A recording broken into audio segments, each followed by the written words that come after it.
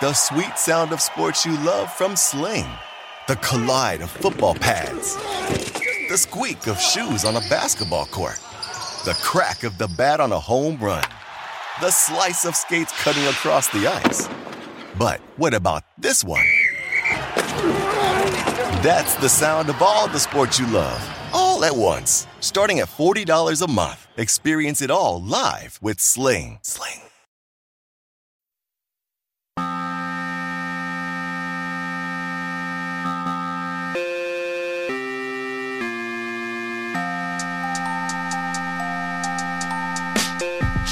Hello everyone, and welcome to another episode of the TakeCast. My name is Davis Maddock. You guys can find me on Twitter at Davis Maddock. In this episode of the show, I'm joined by Andy. You probably know him best from Club Top Shot. He is an Ethereum trader, someone with a very great and intricate knowledge of decentralized finance, an early adopter of NBA Top Shot, of course, featured in the New York Times, an expert.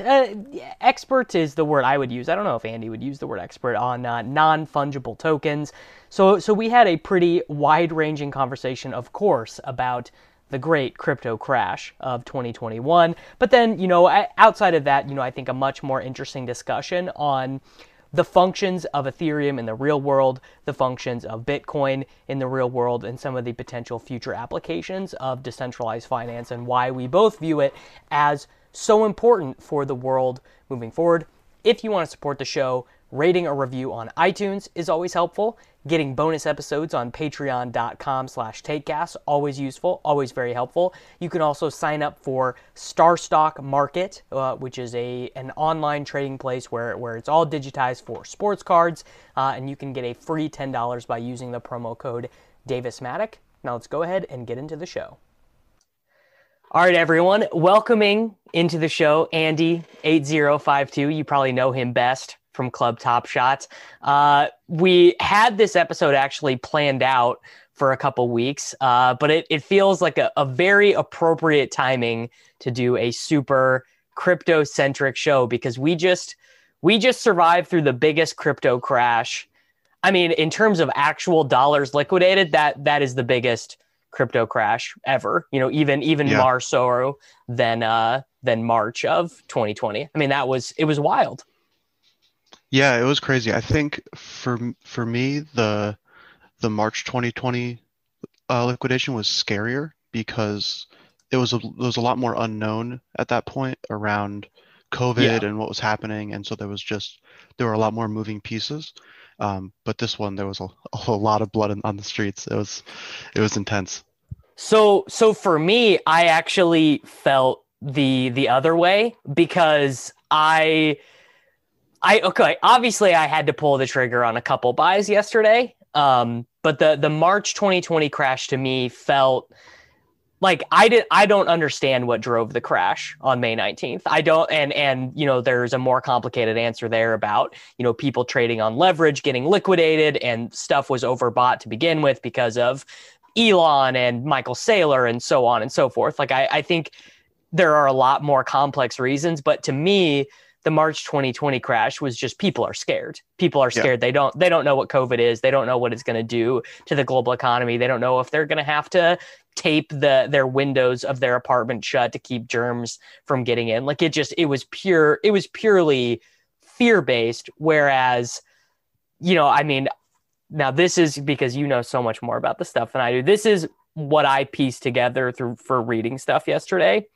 One, the beginning reason for the crash is the Elon stuff, but not just because Elon was tweeting these things, but because so many people who don't give a shit about Bitcoin or Ethereum and don't view these things as any different than Dogecoin, right? It's just all about up only. They buy originally, have no ideological purposes, and all they care about is up only. So it's no skin off their back to sell Bitcoin at a 15% loss. It's like, okay, I tried to gamble on this thing, I lost. I'm going to move on to the next thing.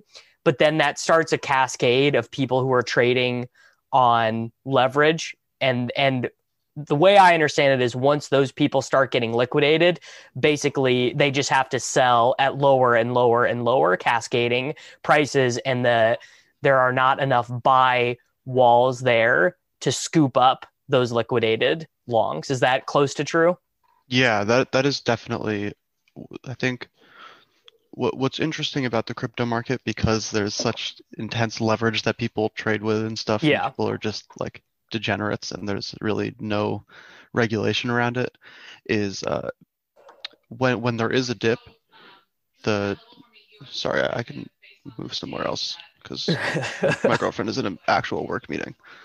Yeah, imagine having a real job where you can't just do podcasts at 10 a.m. At 10 Um, a.m., right?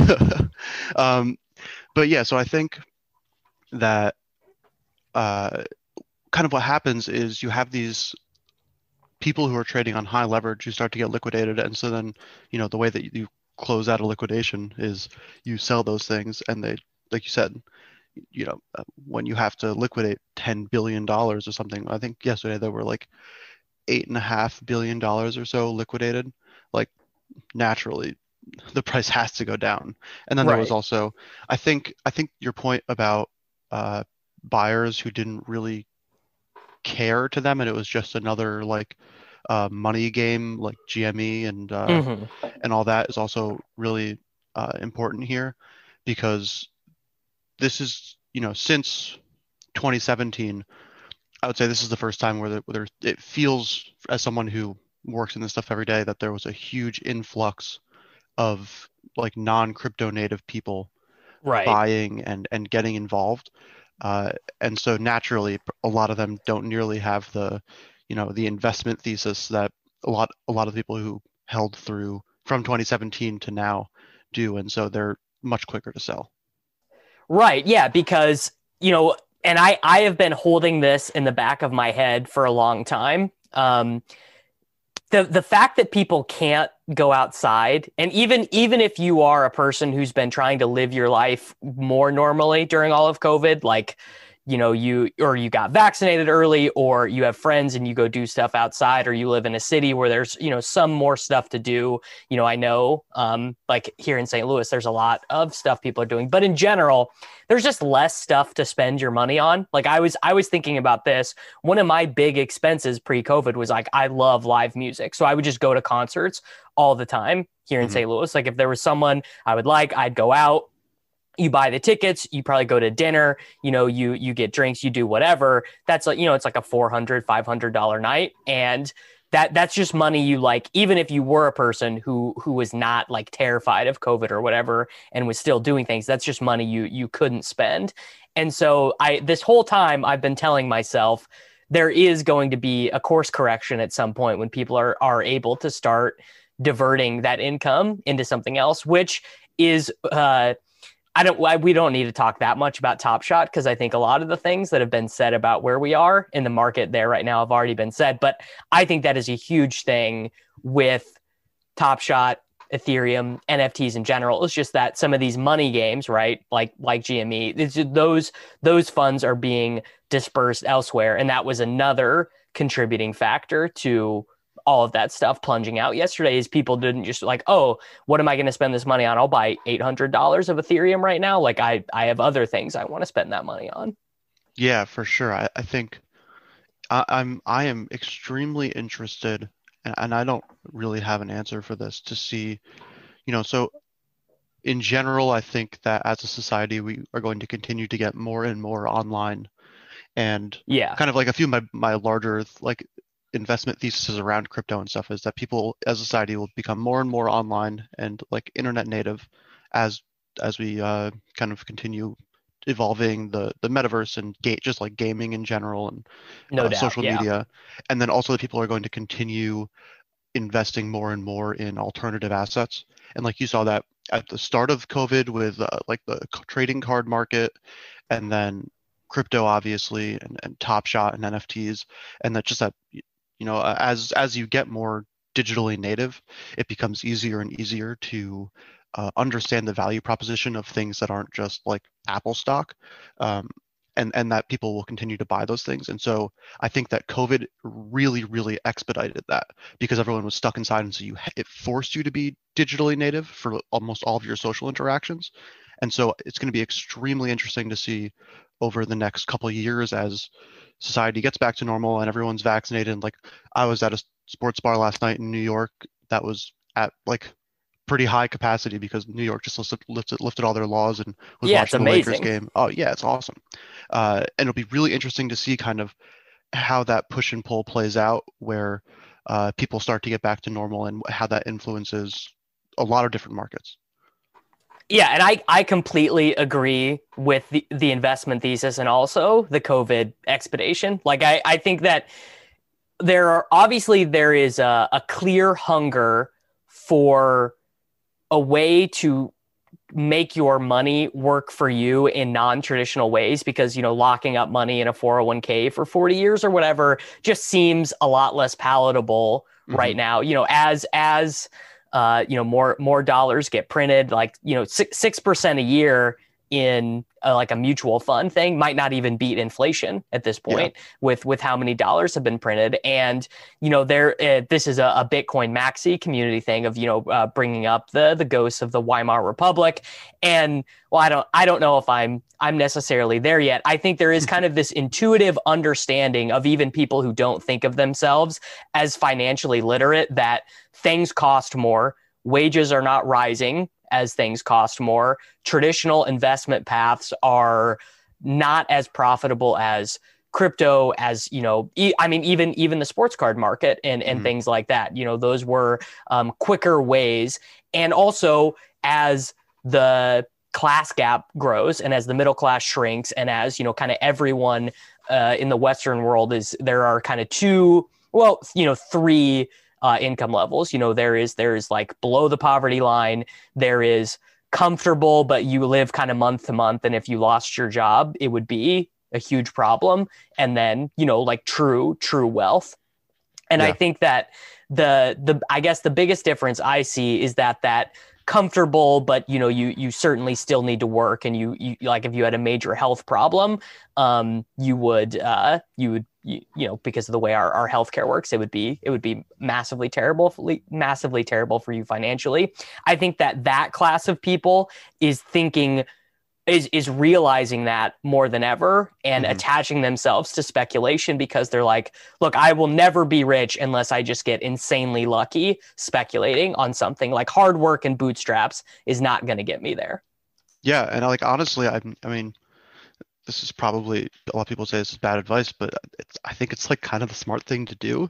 Like if you are not happy with a normal 9 to 5 job until you're 65 and retire, like you just have to become risk on and say, I'm going to spend the time researching whatever alternative markets I think I can have an edge in, and then I'm going to make some educated bets, and either they're going to pay out or I'm going to keep working 9 to 5 until I retire.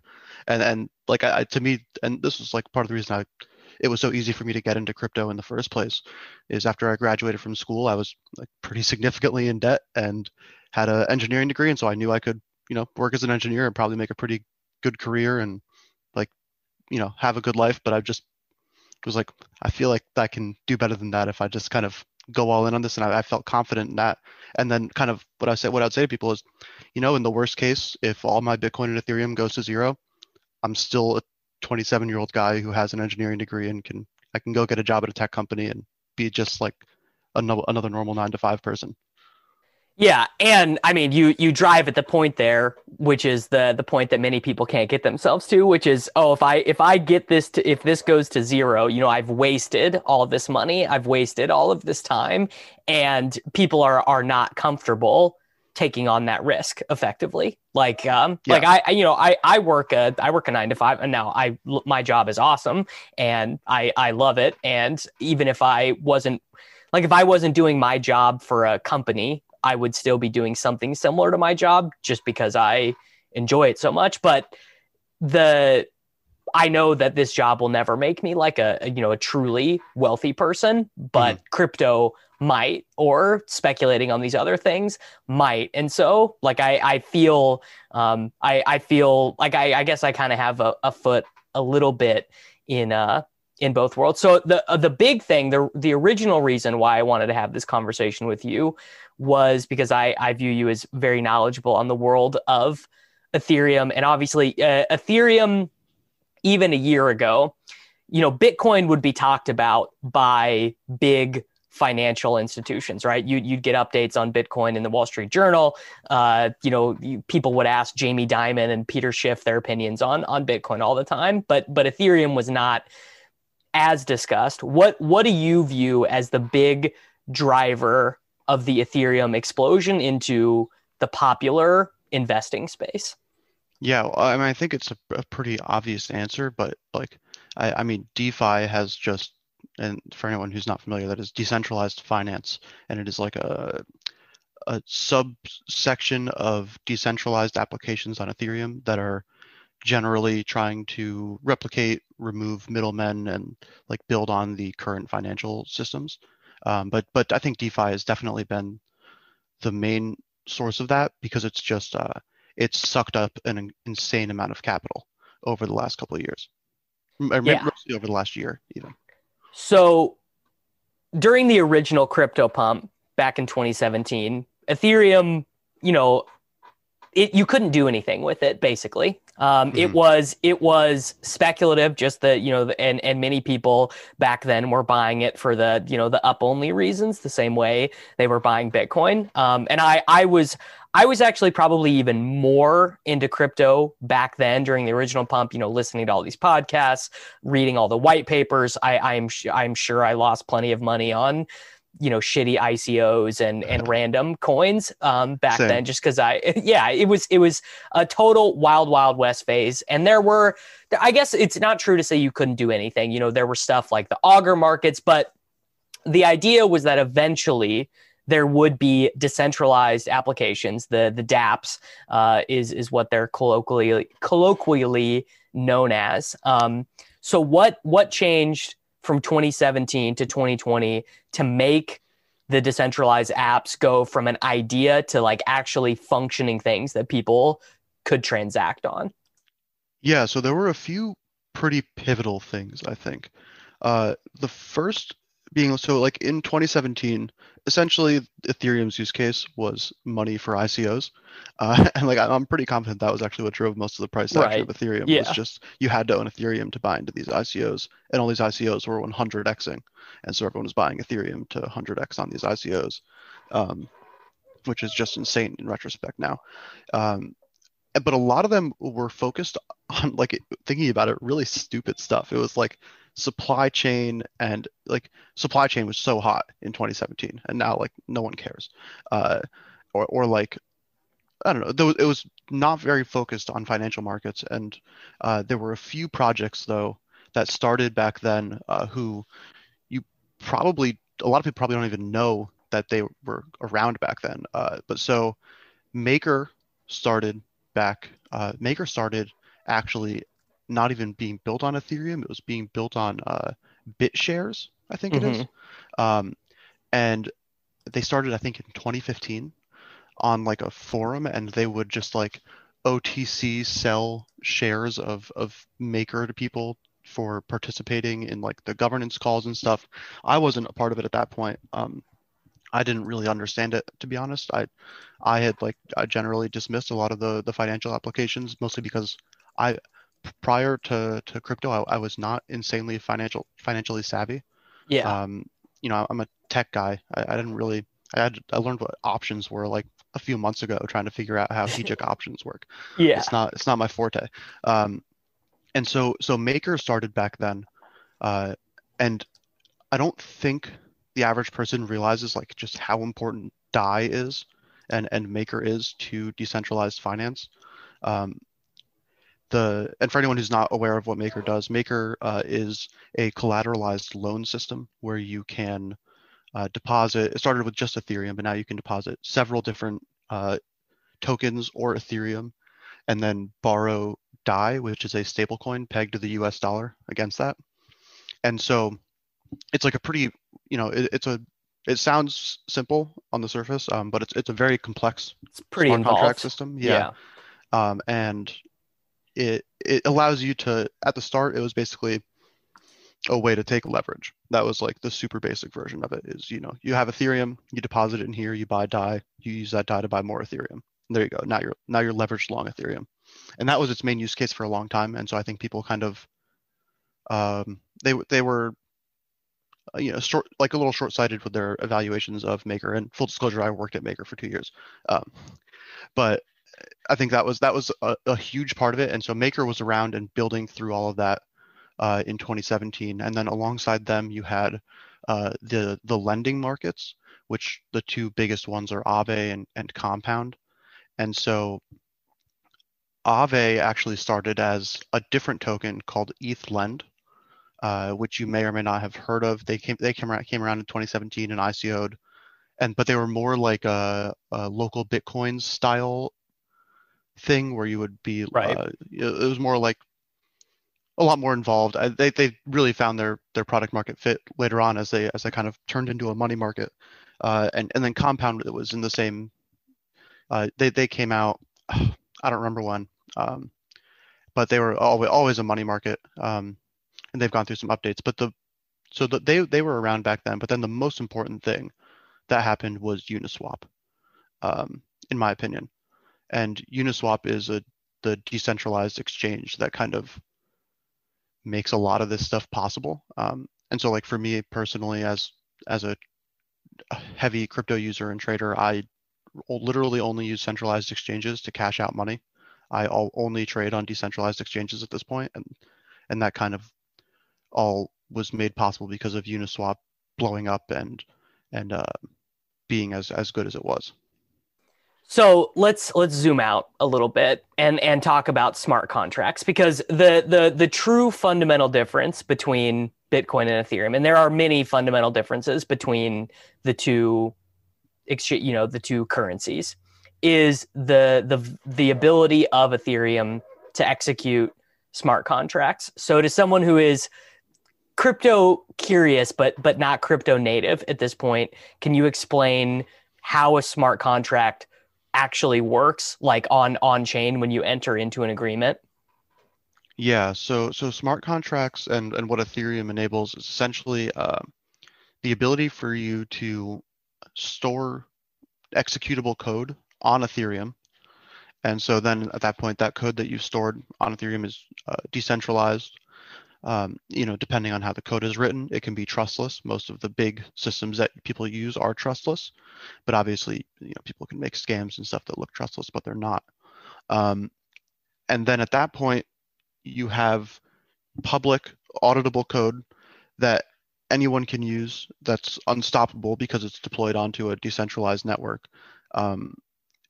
And it can function essentially like the back end for any application that you want. So, when you use Uniswap, you send your money to a smart contract, and that smart contract converts that money into a different token. Or when you borrow USDC on Compound, you're depositing wrapped Bitcoin into a smart contract, and then that smart contract is trustlessly giving you USDC. That's a general, very high level overview of how they work. Right. And so this is the promise of Ethereum, and this is why people like me, who were very into Bitcoin for a very long time, have started to get more into Ethereum, have started buying more Ethereum, have started looking into these processes, because Bitcoin basically does one thing, and it does it very well. It is trustless money.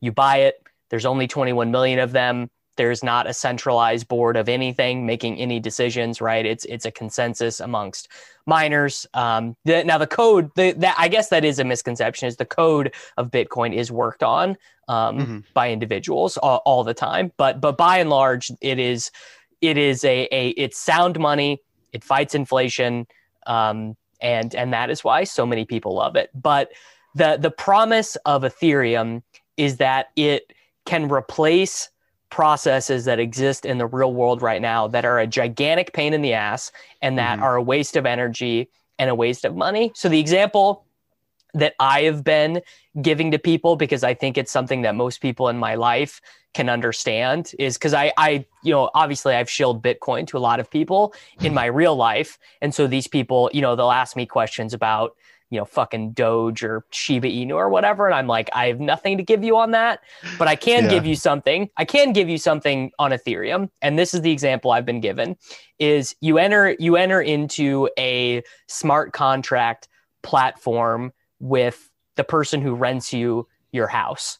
And you enter into this smart contract, and there are obviously I am projecting a DApp that doesn't exist yet, right? Mm-hmm. The DApp in which you pay them every single month, and they have X, Y, and Z conditions that they have to meet, that the renter has to meet, so that your garbage disposal goes out, and they have to fix the garbage disposal, and if they don't, the chain either doesn't give them the full amount of rent, doesn't give them the rent in general. It is a trustless way to enter into business and legal agreements that already exist, because I feel like that is an easier way for people to wrap their head around the future of smart contracts than trying to tell them about all of these crazy swaps and maker and decentralized exchanges, because those are real world applications right now, but those are real world applications right now for what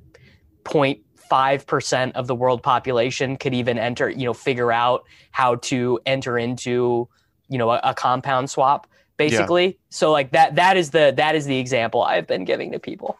Yeah, and I think there's like a million examples like that. For sure. Now there's a platform called YFI, who is a yield aggregator. And so what they do is they find places where you can accrue interest on your assets. And so you deposit your assets, and then they just go and they accrue interest for them over time. And a lot of the stuff is earning double-digit interest annually, and sometimes even triple digits, like on crazy days or something. And so, like, to me, YFI is just like a really nice savings account or something like that. And then you could say build an application on top of that where it says, I want to pay for a subscription to something. Say I want to pay for my Netflix subscription, but instead of paying $10 monthly, I deposit $1,000, and then I pay for my Netflix subscription based on the interest that it accrues monthly. And at any point, you can withdraw your $1,000 that you initially put in and cancel your subscription. And then you have a costless subscription other than the opportunity cost of your assets. And there's like a million different things like that where like smart contracts and DeFi just create some really, really interesting potential applications and solutions to a lot of different like annoying things in the real world. Yeah. Have you read Glenn Whale's book, Radical Markets? No, I need to. I have someone ask me about this book like once a week. You need to read it. But quick summary of basically there are 5 chapters in it, 5 proposals from Glenn and his co-author. But the one that most immediately obviously responds to the Ethereum network is they called the system COST, and now I don't remember what the acronym stands for, but effectively you price all of your assets. You set a price, like, okay, I set a price of $300,000 for my house. I pay property tax and everything based on what I pay, based on what I choose to value my house at. But if someone in the world says, okay, I'll give you $300,000 for your house, there's no haggling, there's no borrowing, there's none of that. They just can purchase your house. And so that's called the harbinger tax, right? I mean, possibly. I don't think that term was used in his book, but I would imagine that Glenn would say that they didn't come up with these ideas, with no input or with no understanding from the wider academic community. So that's possible. But then you can extend that even further. You extend that to your car. You extend that to land that the government wants to buy. Like the example in the book is these hyperloops that we think are probably going to be a big part of the future, 10 or 20 years from now. So you can go from LA to San Francisco in 15 minutes or whatever. Mm-hmm. But, a huge problem with that would be securing the land to lay the track down. And, there are huge problems when either the government or private companies want to do this, because they have to lay down the route for the Hyperloop or their railroad track, or they want to put in airspace or whatever, and you can't buy all the land you need right away. It's a huge, costly thing that takes years of haggling with individual landowners. Maybe some of it is owned by native peoples. There's just this whole rigmarole you have to go through. And then in this system, which would exist with smart contracts and an eventual decentralized application, is all of that goes away, and people can just pay a fair price for all of these things. And obviously that is a future that would only exist without smart contracts, because if you introduced lawyers and accountants and banks into that process, it would become even more of a nightmare. Yeah, for sure. There actually is an interesting application of this on Ethereum already with NFTs. Someone released it a while ago. I think the domain for it is "this art is not for sale" or "always for sale" or something like that. And it's essentially an NFT that has that tax model baked into it, where I think this NFT is always for sale, and it has that exact model from Radical Markets, and they reference it in the on the site and stuff. There's a ton of interesting stuff that can be done with that. I think it's the hardest part about that particular application from the book and just in general is I think it would take a really long time for people in the general public to be okay with it, because it's very adversarial. And it's you would have to be financially literate to a way that many people not even talk about the entire problem of, American schools don't teach financial literacy. Many people have to go to shitty schools, right? Classrooms full of 35 kids, and just American education we know in general is not great. And then you extend it to people who, live in big cities where public schools are not funded. And then you're asking these people, okay, you need to accurately price everything in your life so that you're not paying too much in taxes, but that it would be a fair price for someone to purchase. What they say in the book is exactly what you're talking about, which is small communities that already exist, mostly online, mostly internet native, are going to be the first adopters of a system like this. And then people slowly learn through, decades or even millennia before we get to a point where this can actually be executed. Yeah, for sure. I mean, that makes a lot of sense. This stuff, it takes a really long time to kind of become comfortable with the idea of sure, this thing that I own, someone could buy from me at any given time. And that's just part of the agreement. Yeah. So, okay, a question I have, because I actually do this. So I have a Uniswap swap active with ETH and Uni. But I mean, honest to God, I could not tell you what it is that I am yield farming. I could tell you what it is that I'm yield farming, but I couldn't say what is actually happening in the yield farm. So when someone says, I'm yield farming a swap, what is their money actually doing? Yeah, so I'll take a step back and say, talking about Uniswap in general, the way that Uniswap works is they have a bunch of different pools of 2 tokens. Right. So, so the Ethereum Uniswap pool, it contains 50% Ethereum tokens and 50% Uniswap tokens. And then at any given time, if I want to come in and swap Ethereum for Uniswap, I sell my Ethereum into that pool, and it gives me Uniswap tokens, and then the pool automatically reprices because it always wants to have 50% of each. So at that point, the pool would say, okay, Uniswap is worth a little bit more, and Ethereum is worth a little bit less. Does that make sense? Yeah, that makes sense. Cool. And so then basically when you are providing liquidity for that, you are putting up 50% Ethereum and 50%, or 50% of whatever 2 tokens you provide liquidity for. But let's say Ethereum and Uniswap, you're putting up 50% Ethereum and 50% Uniswap at the time that you are providing liquidity. And then at any point in the future, you can redeem that liquidity, but you might not get back the same amount of Ethereum and Uniswap you initially put in because the prices have changed. And so as a liquidity provider, you're essentially making yourself a market maker for the platform. And so in return for that, you are earning a fee on all of the trades that people make. And so slowly over time with large volume, you'll accrue more and more of each Uniswap and Ethereum by being a liquidity provider. And then when you do that, you get back essentially an IOU token that says, like, this is your share of the liquidity pool, and you can always burn this or a part of it to get back your tokens. And so what you're doing when you're yield farming with that is you're taking that IOU token and you're staking it somewhere. And so staking it, much like we're talking about smart contracts, is a cool, trustless way to deposit some tokens and then earn another token on top of that.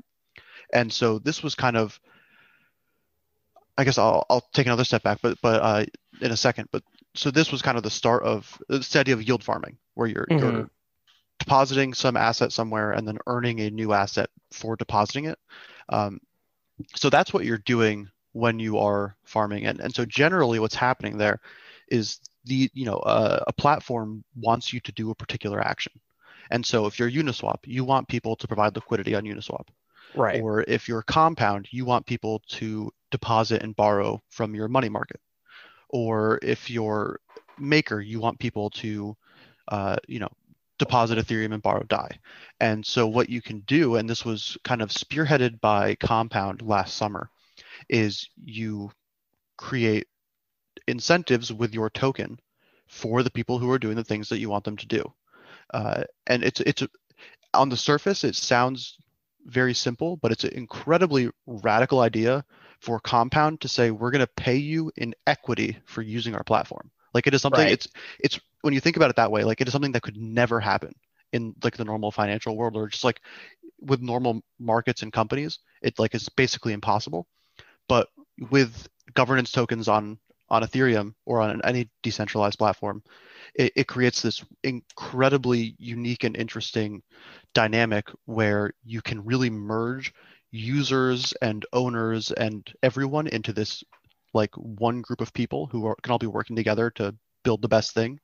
And it allows these systems to pay you in their token and essentially give you partial ownership of their platform just for using it. And so that was started by Compound, and that really is what like kicked off and just like really, really made the whole DeFi ecosystem grow like crazy, because everyone was like, oh my God, this is really smart. This is like a great way to attract users and to bring in capital and also further decentralize everything that we're making, because we're distributing governance of our platform to an entirely new user base. And so it's really cool. And like at the surface level, it can sound like Ponzi-nomics or something like that. But I think if you think about it a little bit more, and obviously some of these things, when you get to like the more degenerate yield farming stuff, it's mostly just gambling. You're just like playing a game of cat and mouse with liquidity and all these different things. But smaller farming on Compound and Aave and stuff, where you're getting 5 or 10% annually or something. I don't think it's appropriate to say that it's just Ponzi-nomics. It's a really, really interesting and novel way to kind of give ownership and rights to a group of people who normally wouldn't be getting that ownership. Right, because the way centralized finance works, it's insanely simple the way that banks generate money. They pay you 0.005% to keep your cash with their institution, and then they loan that same cash out to people at 4%, right? And so they are paying out far less than is getting paid into them. And that clearly that is a system that is bad for everyone but the banks, right? The only people who profit in that exchange are central banks. And I don't know who out there is. I mean, I guess there are people out there caping out for banks and for the Federal Reserve and everything. But the idea of, and correct me if I'm wrong, the utopian goal of all of this decentralized finance is to cut out that middleman, to cut out the bank that's making 3.5% basically on the money that is held in their institution, is for there to be these gigantic liquidity pools of various cryptocurrencies and various tokens. And 50 years from now, 25 years from now, instead of me having to beg this bank to let me pay them 3.5% on a house for the next 30 years, I enter into that agreement via smart contract with a gigantic liquidity pool. And as long as as long as the monthly payments are there, as long as the liquidity remains there, there's no issue because it's all executed via smart contract, and there's no need for the centralized institution to sign the papers, basically. Yeah, 100%. And that's one I think one of the most powerful things about all this is like, the exact interaction you were talking about of, I deposit my money to a bank account and then for some very small percent annually, and then the bank lends that money out to someone else for 4 or 5%, and they're making a huge profit off of that. It's just what Compound is or what Aave is, but there's no bank in the middle. And so you are able to earn significantly better interest on your assets because the demand is still there to borrow without a bank, because essentially the smart contract is the bank, and they're routing orders to people, and you can actually earn real interest on your money as opposed to just getting some small amount of what the actual demand is. Yeah, and I am going through this process right now. I'm trying to buy a house, and I am, literally, because I have a lot of non-conventional income streams, I am just haggling with my mortgage lender. I mean, I'm having to provide all kinds of crazy documentation, and like I'm emailing with Dapper Labs, like, can you guys just send me some wire receipts? Like, just it's been a nightmare, and that doesn't exist in smart contract land, because as long as the smart contract is executed by both sides, there is no reason to go further. There is no reason to document all of these things, because that's not a part of the smart contract, and the contract gets executed. And by the way, something I've realized is how insanely unfucking fair our financial system would be to someone who is, one, not financially literate, and two, someone who doesn't have financial privilege, right? So something that I got lucky with is I had this transaction from Dapper Labs that the underwriter for my lender would not sign off on, that they were like, there's not enough documentation on this. This could be, black market heroin money for all we think. And so that transaction had to get stricken from the underwriter, and I had to get a family member to gift me money that I then wired to them. But what about all the people that exist in the world who can't call someone up and say, hey, can I borrow $3,000 from you for a week and then wire it back to you? And just very simple stuff like that is, you just don't think of that as being unfair, but that is so unfair to so many people in the world that doesn't exist in, Decentraland. Yeah, and I think that's one of the really powerful things as well, is it's easy to think, some of this stuff, even on the blockchain, it's not unfair towards people with more money, but it definitely benefits them more than others. For example, let's say you wanted to buy a $1 million home and use a compound loan to do it, or a maker loan. You need to put up, $3 or $4 million to do that. You can't it's not going to be cheap, because it's a collateralized loan. Right. And so obviously that's not unlocking a lot of use cases for your average person. But I think that there's a lot of other really interesting stuff that is coming along that will do that. Primarily, people are starting to experiment in the world of under collateralized loans on the blockchain. There's a company called Maple Finance who's working on something like this. I haven't spent enough time to really dive into what they're doing and how they're doing it. But I think that stuff is going to be really interesting and could potentially, that kind of stuff to me could be a total game changer for the average person. And then alongside that, there's some really cool stuff that's going on in the NFT space, actually, with there was a short YouTube documentary the other day. I can't remember the name of it, but the general movement is called Play to Earn, and there's a couple big companies that are kind of spearheading this, but the idea is it's primarily around Axie Infinity right now, but I have a feeling it'll kind of branch out to Zed Run and other places Yeah. where people are essentially, there's a company called Yield Guild Games, and they own a bunch of Axies. And so in Axie Infinity, I've never played it personally, so I might get some of this wrong, but you can play the game, and in playing the game, I don't know how you exactly accrue their in-game currency, but you can accrue some in-game currency that has value in the game, but also you can sell for real money. And people in third world countries basically, uh, Yield Guild Games will lend them out Axies to play with, and they take a small cut of the in-game money earned, and then you can basically like have your day job be playing this video game. And they had this whole little like 20-minute documentary about it. I'll share it with you after this. I don't remember what it was called.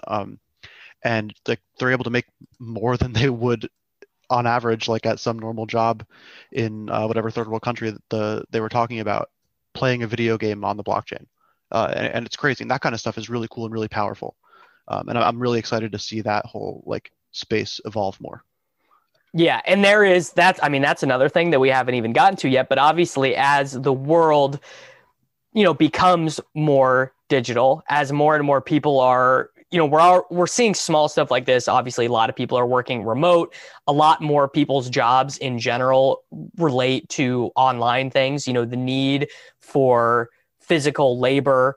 It will always be needed to some extent, but far more people's jobs are going to be exclusively online as we move to the future. And there are possibilities with Ethereum and with tokenization that we haven't even scratched the surface. We don't even know where the surface is in terms of potential for smart contracts to exist that way, for people for their jobs, for their labor to be entirely online, entirely on the blockchain.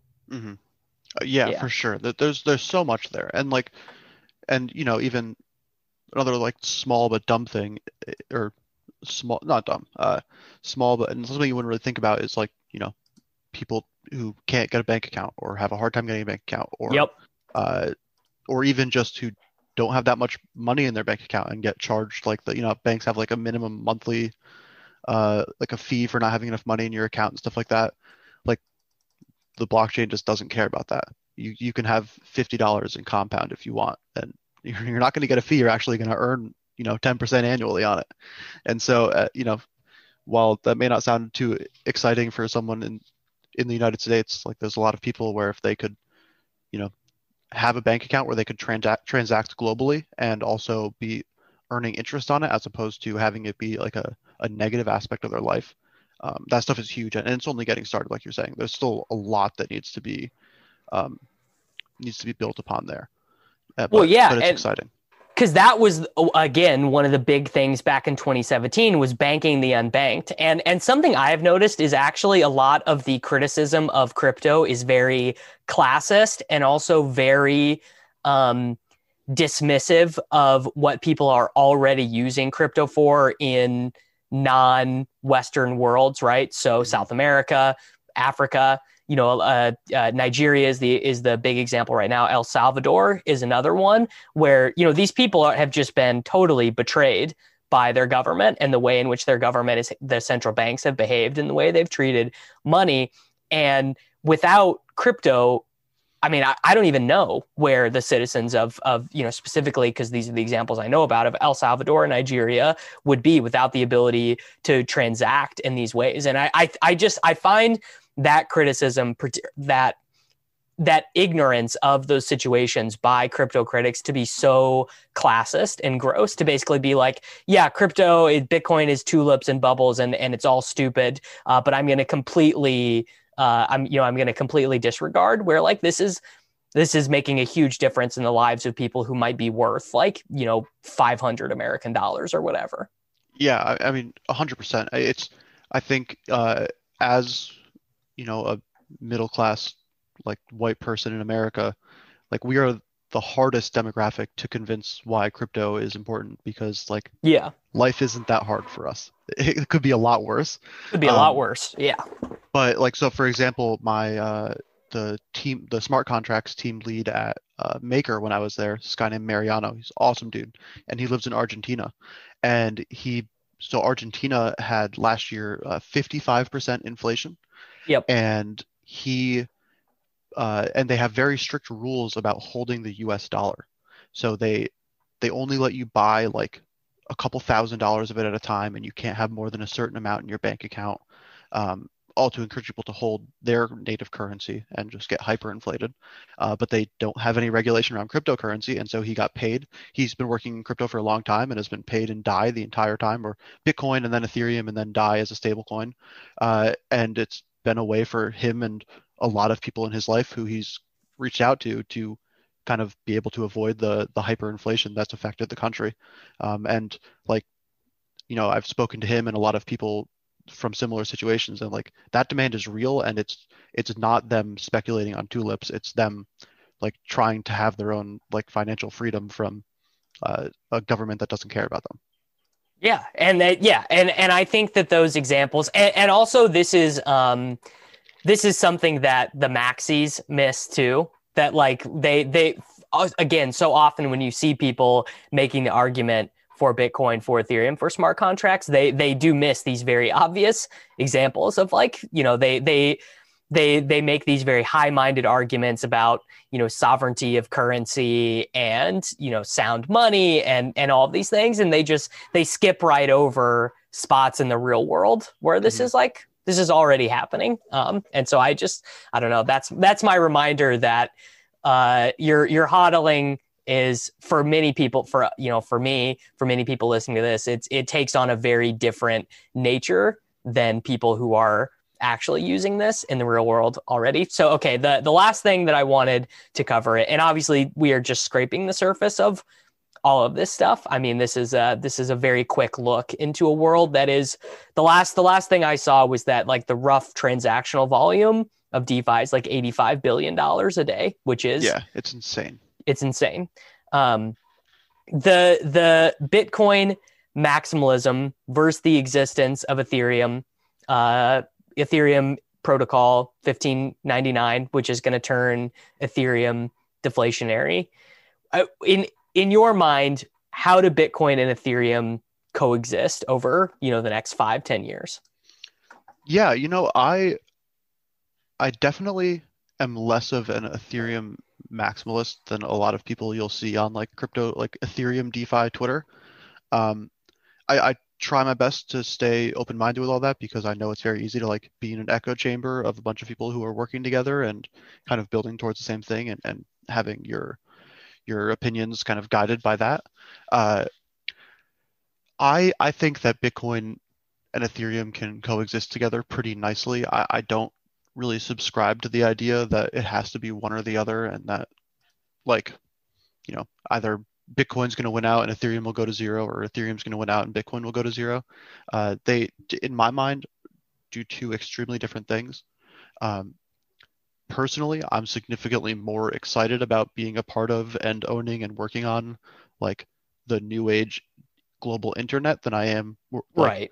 Yeah, Web 3.0. Yeah, to me, that stuff is what I find extremely interesting, and I think that a lot of people would if they spent the time to like really learn what's going on with it. But I think that the like Bitcoin store of value and basically, being digital gold, I don't think that narrative is going anywhere. And I think at this point, Bitcoin is pretty Lindy at this point. It's been around for so long. Oh, big time Lindy. Yeah. Yeah, I don't foresee a world where Bitcoin is not important in some way.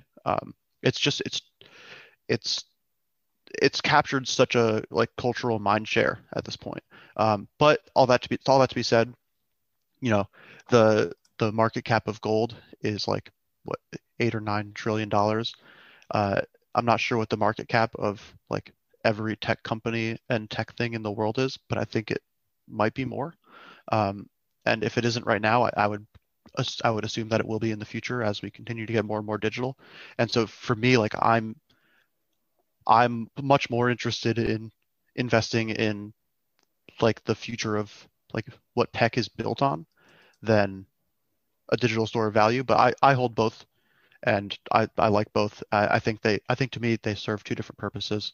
But I'm also extremely excited for EIP 1559 For those who are uninformed on what it will do, essentially, right now when you pay gas fees on Ethereum to transact, all that money goes to miners, Right. and when this is activated, a percentage of that will be instead burned permanently. And at the current transactional rates, more Ethereum will be burned daily transacting than will be minted for miners, and so that's why it would turn deflationary. Which is for the maxis, for the people who are most interested in the applications of cryptocurrency for the reasons that Bitcoin provides, which is, sound money and fighting inflation and all of these things, which I actually just read this great article that said Bitcoin is dumb, which is not meant as a criticism or a complaint, but just that it does one thing. It does it to perfection. I guess I am excited about Protocol 1599 because it'll make my bags a little, I think it'll probably be good for the bags. Although, there are some reasons to be concerned. Like, I mean, obviously that would 1599 would, I would guess, decentivize miners a little bit. Is that correct? That was a long conversation around it. I think most of the research and game theory ended up kind of saying probably not. Yeah. But it'll be very interesting to see. Obviously, miners were opposed to it during its creation and thought process and ideation. But yeah, maybe, probably not. I think the miners are making a killing, and they'll be fine. So that'll be interesting to see. But I'm not too concerned. Yeah, I mean, I'm not particularly concerned either. Do you have any concerns about the Ethereum Foundation and its leadership? I know many of us hold Vitalik in very high regard, hold the Ethereum Foundation in very high regard, but I think that it is true that they own some gigantic portion of the Ethereum coins that exist, and that Ethereum is, at the very least, do you agree with the sentiment that Ethereum is not fully decentralized at its heart? I do not, personally. Okay, so please explain that, because that is a big Bitcoin maximalist take, is that the reason you can't invest in Ethereum, the reason that you can't trust Ethereum is because it is too centralized. Yeah, so I think there's a significant difference between someone holding the tokens and actually being decentralized. I don't know off the top of my head what percentage of Ethereum. Yeah, I don't know either, and it changes, right? Because they sell tokens, more tokens get printed, so on and so forth. Yeah, and so I don't know, but at this point, Ethereum, really who guides and does things with Ethereum is not decided by Vitalik or anyone at the Ethereum Foundation. There is a really large and thriving group of people who are doing research and proposing updates and solutions and working on clients and all this stuff that have no relation to the Ethereum Foundation. I fully believe that if everyone in the Ethereum Foundation disappeared off the face of the planet tomorrow, Ethereum would be totally fine. Fine. Nothing would happen. And so to me, that is a good enough reason to say that it is thoroughly decentralized. I would love to hear the actual argument for what the Ethereum Foundation could do to screw over Ethereum. I don't think there's a very valid one. Well, this is what I've heard, and again, so my best friend in real life is just a gigantic Bitcoin maxi, could not be won't buy Ethereum, just thinks it's stupid, is all in on Bitcoin and everything. And just his thing is who controls the monetary supply, doesn't trust Vitalik, doesn't trust the Ethereum Foundation, doesn't think it's sound money, so on and so forth. But yeah, I mean, the criticisms I've heard are, no defined money supply, doesn't trust Vitalik, think Vitalik could fuck everything up for everyone, which is not an opinion I hold, but it is an opinion that I hear. Yeah, so I think the argument around the, not knowing the future, like monetary policy of Ethereum.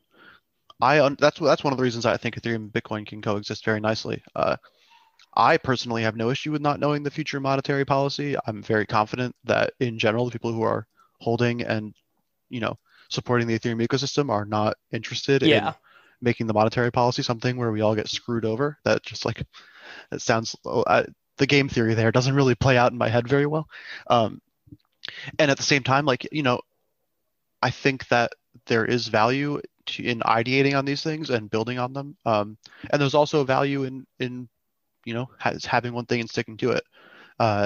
And that's, again, why I hold both Ethereum and Bitcoin, because I think that they can kind of serve different purposes there. And but it's also the reason that I'm extremely bullish on Ethereum is like, it's growing, and the amount of people who are involved and thinking about it and trying to make it better and make it more efficient and make it greener and all these different things is only growing. And yes, it's nice to have like a hardened currency and hardened rules, but it's also cool to have something that there are a lot of really, really smart people who are spending all their time trying to make better. Yeah, I mean, it's nice to have one inelastic thing to own, and also nice to have something elastic that can change as the demands and as the network needs it, right? Like the elasticity of Ethereum is for sure tied to its bull case. If it wasn't, like if Ethereum functioned the same way, if Vitalik died the way I think that Satoshi died or whatever, and there weren't people actively working on changing and making it better, a lot of this DeFi stuff would not be possible. Just would never have came about. Yeah, exactly. And it's like, to me, Bitcoin's hardened like software and kind of the way they do things is a feature, and Ethereum's flexibility and upgradability is also a feature. And it's just two different types of features for whoever wants what particular thing. Yeah, for sure. All right. I think that was a good discussion. When are gas prices going down? This is actually the end all be all is what function can we use to make Ethereum more usable? Because obviously paying insane gas fees it's fine for people who are making, $50,000 transactions, but to make smaller transactions on Ethereum, from a cost benefit perspective, it doesn't make any sense because the gas is so high. Yeah, I don't think that Ethereum gas prices will ever go down to a point where it makes sense for someone to transact $100. Yeah. But layer 2 scaling is what will be the kind of the quote unquote solution to the gas prices. And so the like really solid and robust layer 2 scaling, that is what they do is they'll be checkpointing all of their transactions on the Ethereum network. And so that will maintain sufficiently high gas prices because, all of the transactions on layer 2 are being stored eventually, they're being rolled up into bundles of transactions and stored on Ethereum. But the transactions themselves on layer 2 will be very cheap. And so you've already, Matic network has blown up like crazy. And there's other ones that are in the works. ZK Sync is one, and that's a zero knowledge rollup layer 2. And then there's Arbitrum, I think it's pronounced, or something like that. And that's an optimistic rollup. Obviously, don't have time to get into what all these different things do. And I think their mainnet launches in a couple days. It launches in May, maybe the 28th. And then there's Optimism, which is another optimistic rollup platform. And so I think really the long-term solution for most people is going to be moving off of layer 1 and onto layer 2 and transacting there. And what'll be interesting is how we handle interoperability between all these different layer 2s. It's going to be really, really interesting to see how that all plays out. I'm not totally sure. It's not an area I have insane expertise on personally. But I think if people have enjoyed transacting on Matic network and doing all of that, there's going to be even more stuff like that in the future. And I think that's really going to be how gas fees are cheaper for your average person. Yeah, which is we are all looking forward to that, I'm certain. Definitely. Yeah. Okay. Actually, I wanted to touch on some NFT stuff before we get out of here. Yeah, let's do it. So I am super bullish on CryptoPunks. I think that there is now I'm not like the Twitter account that like made the case that CryptoPunks will be more valuable than Bitcoin or whatever, but I do feel like there are enough rich people, enough cultural acceptance of NFTs. Like I don't feel like CryptoPunks have any risk of going to zero or anything like that. Kind of what's your investment thesis right now on Top Shot, Zed Run, all this shit on OpenSea and Rarible and everything? Yeah, so I think really probably the biggest transition for me over the last few months is I've been spending a lot more time and kind of transitioning some of my investment from particular NFTs to getting involved with DAOs that are buying NFTs. Yeah. And that's been really great so far. And so there's, I'm not sure if there's an official CryptoPunks DAO. The Flamingo DAO owns a ton of CryptoPunks. They're a really interesting DAO. They were started by OpenLaw, who is like a legal smart contract company. I don't know exactly what they do, to be honest, but so they're like an official Wyoming LLC with like a 99 person cap. So I think they're at the cap right now. I wanted to join. And so they bought a ton of CryptoPunks. And so personally, I own a couple CryptoPunks. I obviously have a lot of NBA Top Shot moments. And then mostly what I've been doing is finding projects that I think are interesting and looking to get involved with DAOs that are working on them because, I think getting connected with other people who are either smarter than me or more involved in these NFTs than I am and just kind of using their knowledge to help me pick the winners is also really valuable. But personally, as far as individual NFTs go, I think I'm very interested by on-chain generative art stuff. I think that kind of stuff is really interesting. Generally, if I'm buying an NFT that isn't a CryptoPunk or like a Top Shot moment or a Zed Horse, I'm probably pretty okay if that NFT goes to zero. It has to be something that I just like personally, and I'm not looking to flip. That's about. I think those, and then I guess I am pretty confident in Larva Labs' second project, Autoglyphs, as well, and some of the stuff on art blocks, like ringers, and there's a few other things. And if you haven't checked those out, I'd recommend it. I think it's artblocks.io. Their whole thing is made for like on-chain generative art projects and stuff, and there's some really cool stuff that's been on there. And then there's some like native OG crypto artists like Xcopy and stuff, and I have a feeling that their stuff will appreciate over time. But for a lot of that, I'm not an art critic. I don't really know very much about those markets or the nature of those markets, and so I don't really speculate on them because I don't know enough. It's not a place where I feel like I have an edge. But I generally agree. I think most NFTs will probably not be worth very much in the long term, at least the ones that are out right now. I think that the way I kind of view NFTs right now is like digital collectibles are cool, but there's a lot more that can be done there. And so right now we're just kind of like learning, and people got hyped and learned about NFTs and learned how to buy them. And now we have to go and make all the actual tooling around them and make the really cool shit so that in a few years NFTs can kind of actually like, do everything that people talk about the potential that they could do, kind of in the same way that Ethereum had their ICOs in 2017, and then 3 years later the companies that were legitimate and serious and really building came out the other end with awesome products that now have real use cases and people are using. I think that a lot of NFTs that don't have serious cultural importance, like CryptoPunks, will go through that same process.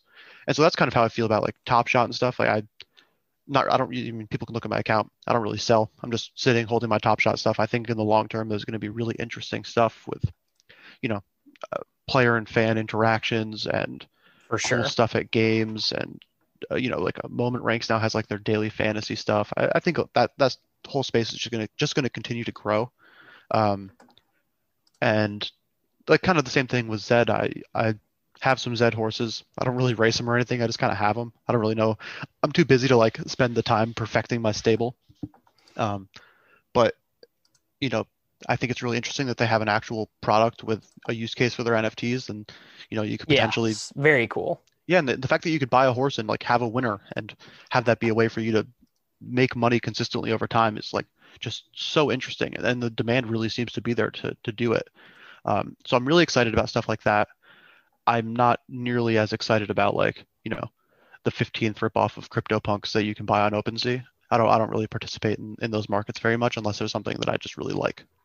Yeah, I'm generally with you. I've moved my bullish time frame for Top Shot back from like waiting for next NBA season to like, you know, 3, 4, 5 years or whatever. Because I think that you made the totally astute point, which is people want utility for these things. They want to be able to play games. They want, like, people love talking about their Zed horses and keeping them in the stable and, you know, breeding them and doing all these things. Like, people are, they love that. So people want to be able to show them off. They want to be able to, they just want to be able to do digital things with their items that they own in the metaverse.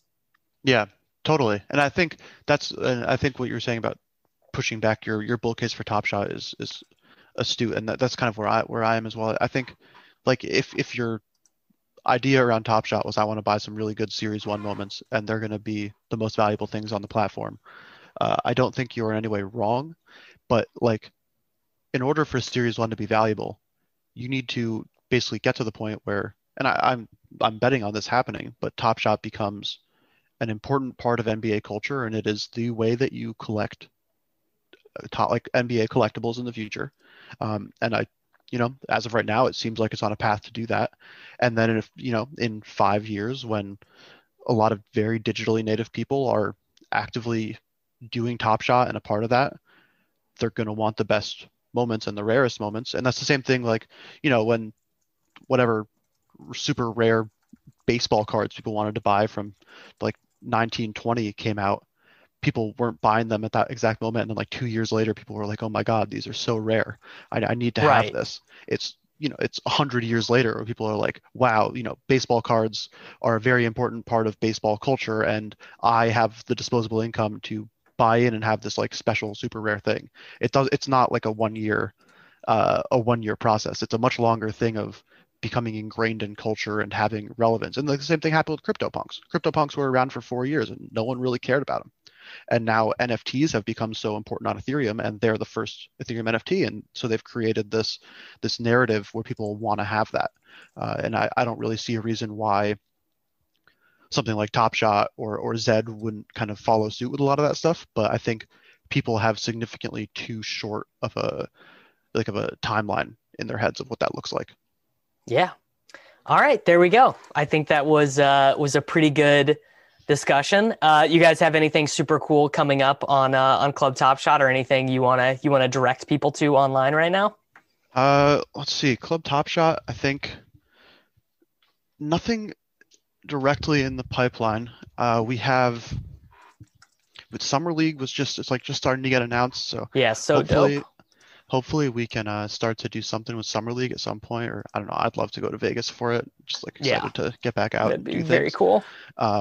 So maybe keep an eye out for something around that. Outside of that, mostly just been building Fractional Art, which is a NFT fractionalization platform, and hoping that we can launch that relatively soon. Yeah, I am. I'm very excited about that. I'm very excited to fractionally own a CryptoPunk to be able to buy in. That's yeah. So whenever that gets launched, I'll definitely be shilling my 1/19th of an alien CryptoPunk or whatever. So thank you very much, Andy. Everyone, we'll be back next week. Yeah. You might be right. It's simple, but something you almost never hear in politics today, with each side more concerned about scoring political points than solving problems. I'm Bill Haslam, a Republican. And I'm Phil Bredesen, a Democrat. We're former Tennessee governors, and we invite you to listen to our podcast, You Might Be Right. Join us and guests like Al Gore, Paul Ryan, Judy Woodruff, as we take on important issues facing our country. Listen and subscribe to You Might Be Right, a new podcast from the Baker School at the University of Tennessee.